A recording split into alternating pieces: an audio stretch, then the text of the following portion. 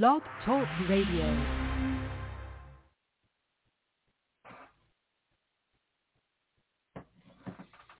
Okay, this is a recording for Tony Donahue, the Tony D podcast for the segment of January 29th, 2022.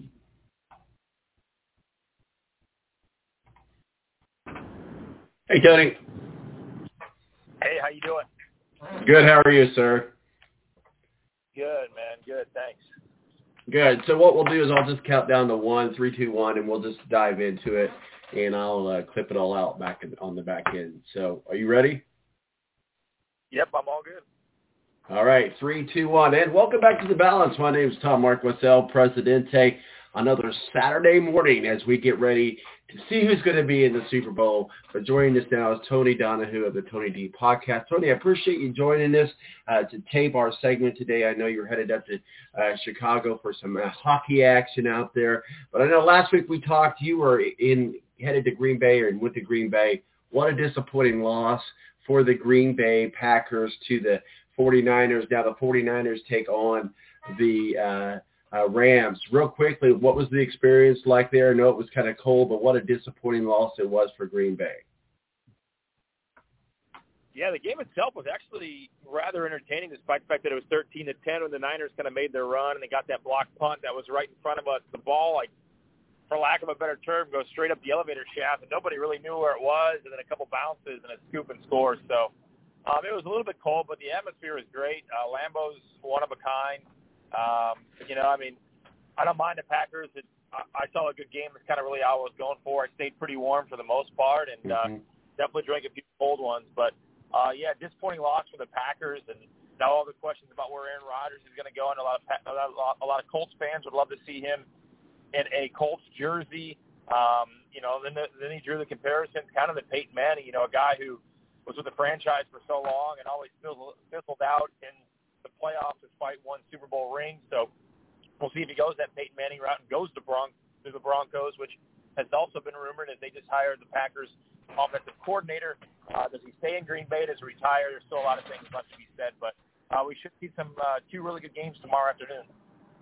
Yeah, absolutely. And I tell you what a game that was. Talking about the other game last week with the Bills and the Chiefs. I mean, it doesn't get any better than that. So really excited to see what happens for the Colts. I kind of have my reservations about Aaron Rodgers being a Colt. I mean, let's face it, by all intents and purposes, we're a scrappy startup team rebuilding. Again, here with the Colts, we saw the Colts no longer have Matt Eberflus going to the Bears, fire their defensive line coach. You got to look at the offense. There's a lot of things that's got to happen, but we'll get into that as we get deeper into the off season. Well, let's get into our NBA talk. Tony Donahue of the Tony D podcast, our official NBA contributor, joins us today via tape as we were able to catch up with him on Friday afternoon, and so this is what we call in the business tape delay. Let's talk a little bit about the Pacers and the Hornets. I mean, what a freaking embarrassment that was, where they just collapsed. What do we know as far as the Charlotte Hornets? They put up 158 points, a record game for the Charlotte Hornets, and just a total destruction of the Indiana Pacers, and certainly a lot of well-deserved criticism coming their way. We'll talk about the trade here in a second, but what happened there with the collapse of the Pacers against the Hornets at home? Well, let a decent NBA player become an all-star in Kelly Oubre scoring 39 points. They just couldn't defend anything. And, a lot of the things with the Pacers this year has been the excuse of injuries, and they haven't had all their guys on the floor, with Miles being hurt or Sabonis being hurt. Brogdon's always hurt. TJ Warren has obviously missed the entire season. But to give up 158, the most points in franchise history that you've given up and the most points the Charlotte Hornets have ever scored, that's a good way to tank. But what I don't understand is you finish your Western road swing winning 2 out of your last 3 games at the Lakers, and you lost to Phoenix on Sunday, but you won at the Lakers and at Golden State on back-to-back nights with a bunch of guys that literally, as we talked about, are paying for their rent and paying for their child support because they don't know if they're going to be in the NBA next year.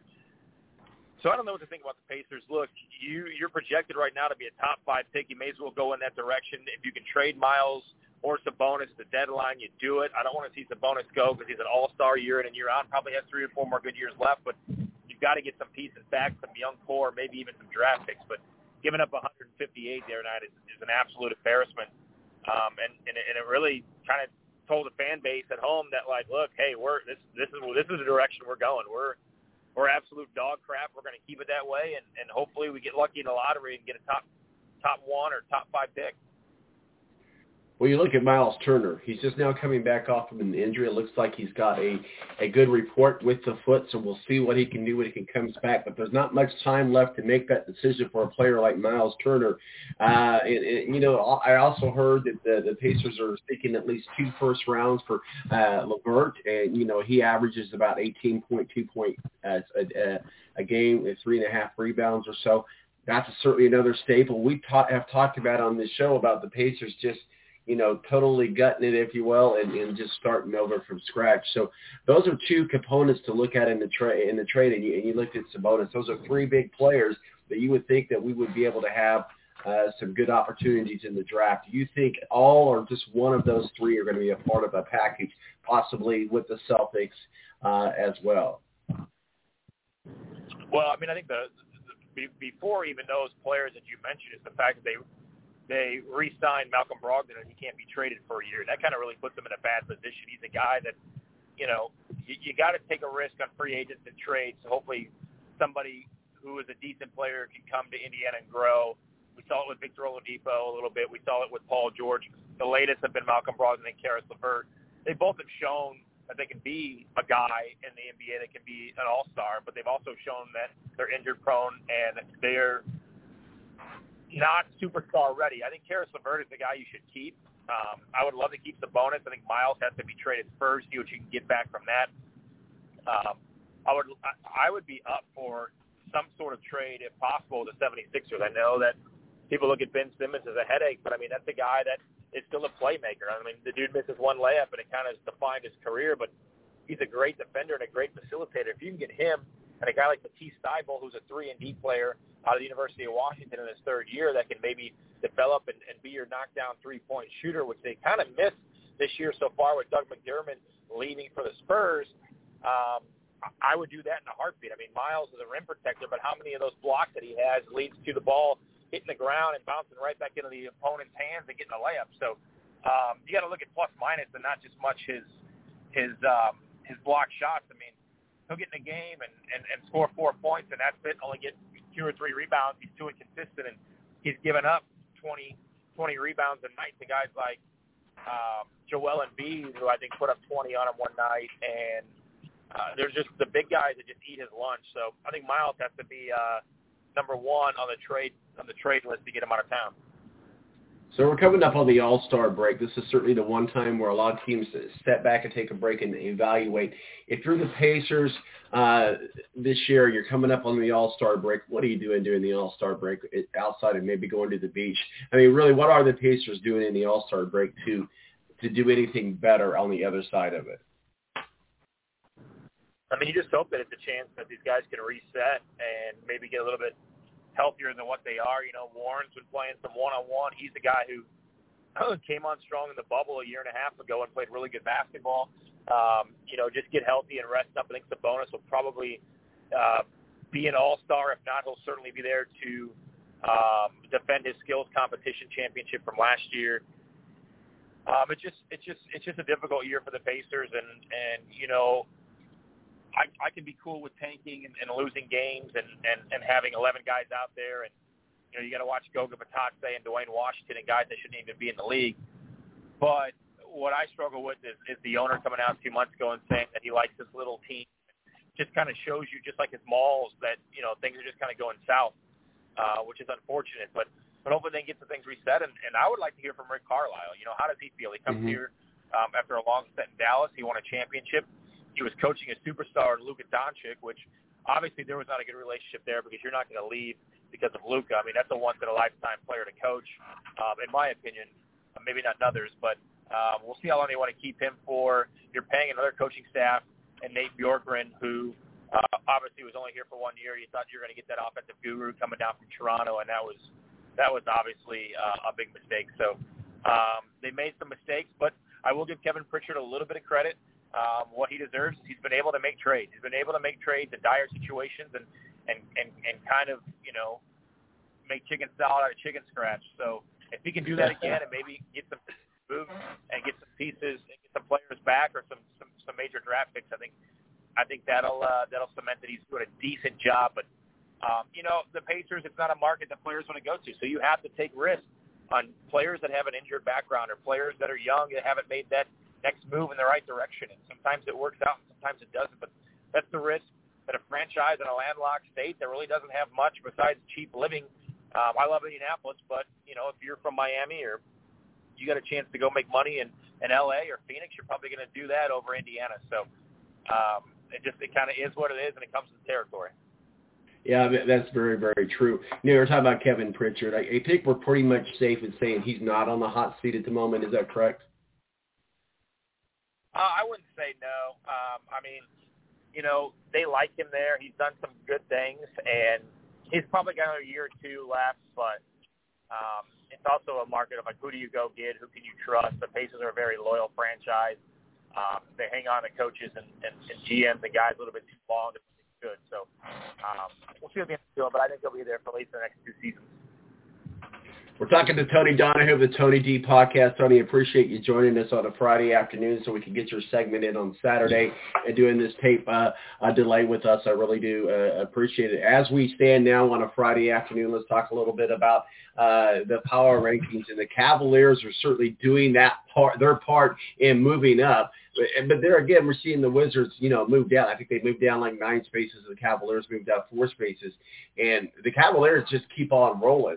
I think they're up to number 2 in the power rankings, just behind the Phoenix Sun. Is there a silver bullet? Is there something in the water there with the Cavaliers? Because we know it ain't LeBron. Yeah, I think you look at the Cavs, and there's a good group of teams that, are young and up and coming. The Grizzlies are in that mix. The Cavaliers are in that mix. I would say the Hornets are in that mix as well. They've just been playing well. They've had some injuries, but there just doesn't seem like to be a lot of egos on that team. And you're kind of led by a guy in Kevin Love who's on the back end of his career. And sometimes when you have that player in your locker room where it's coming to an end, yet you still want to play hard for him, still brings out the best in you.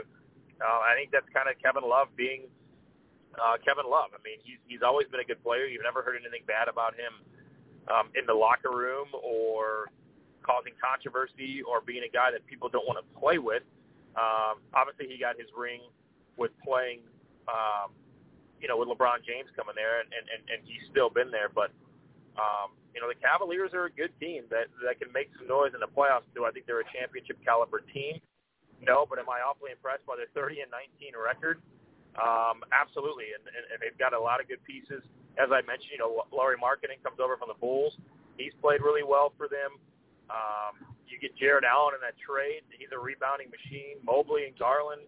Mobley is a great pickup. Kevin Love off the bench. So they've got a lot of guys that have a lot to prove, and I like to see it so far.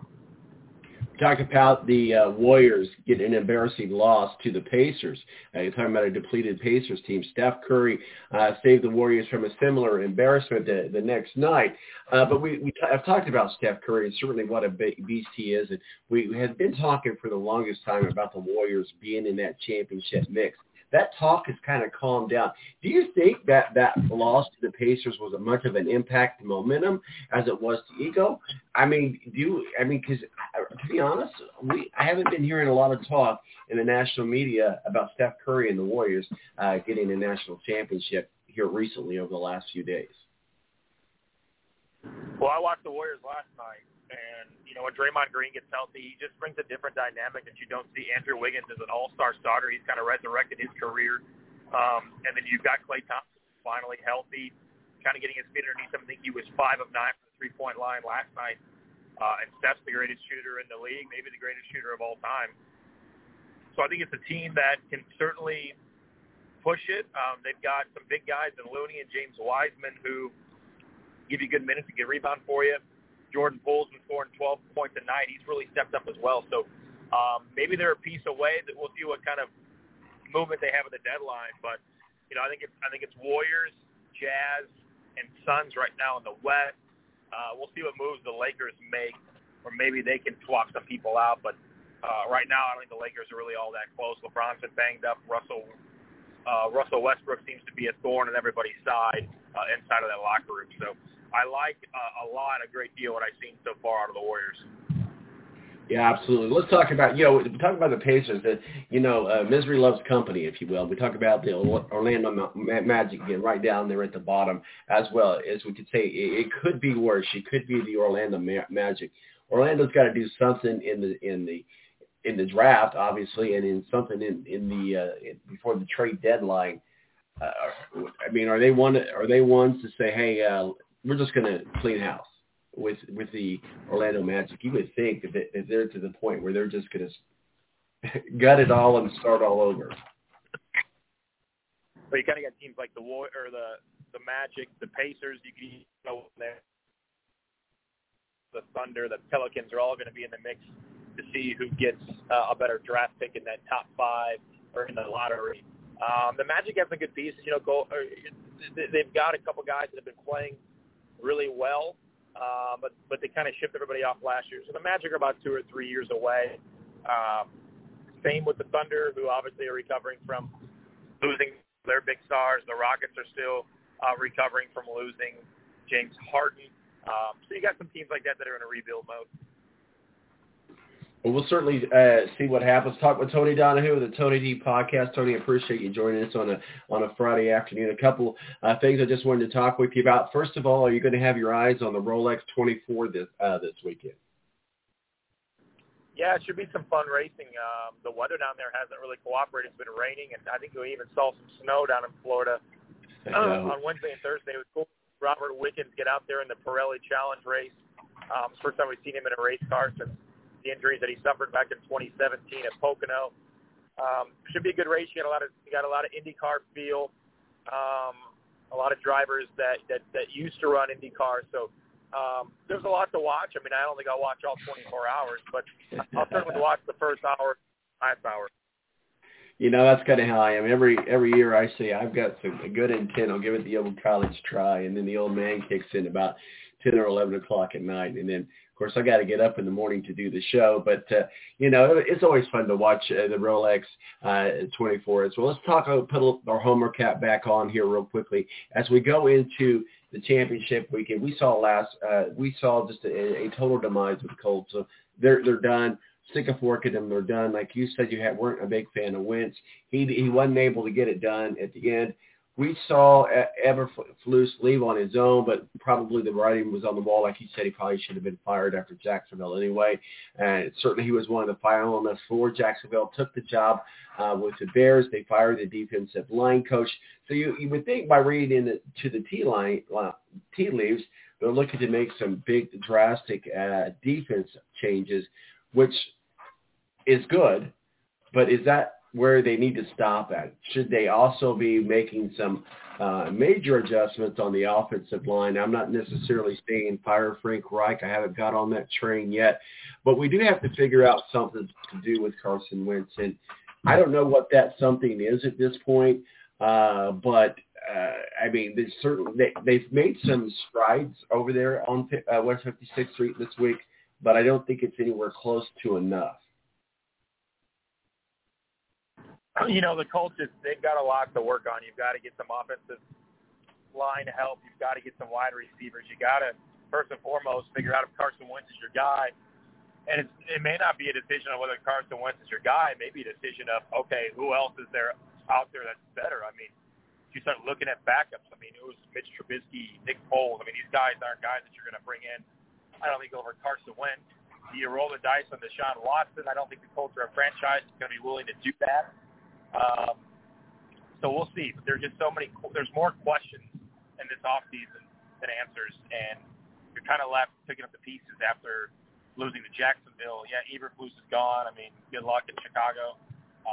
That's a defensive city, so maybe he'll be able to thrive there as a defensive coordinator, becoming a head coach. But there's just so much that the Colts got to do. There's literally only like 1 or 2 spots that you could say that you are firm with, and that's probably Kenny Moore and Jonathan Taylor. So a lot for the Colts to work through over the offseason. Tony Donahue, the Tony D podcast. I know you're headed up to Chicago. I appreciate you taking some time on a Friday afternoon to talk with us. What are you guys working on over there at the Tony D podcast? Yep, just check us out on Twitter, and we'll have some big racing news coming up next week. Thanks, Tony. You have yourself a good week. Where can people find your work and masterpieces, sir? At Tony D Indy on Twitter. We'll see you, Tom. All right. Thank you, Tony. Tony Donahue of the Tony D podcast joins us today to talk about the NBA, what's going on with the NBA, the trade, the Pacers, and certainly as we come up to the All-Star break, and, a little homer card with us with the Colts. I know he's headed up to Chicago as well. Thanks for joining us. This was a tape delay portion, so we're going to get back to the live segment here in a minute. Standing by, Ed Kratz, beat writer for the Philadelphia Eagles, and our official, in SI.com, and our official NFL contributor joins us to break down. Well, we're going to find out this weekend who's in the Super Bowl. My name's Tom Marcos, El Presidente. We'll be right back right here on the Balance Radio Network.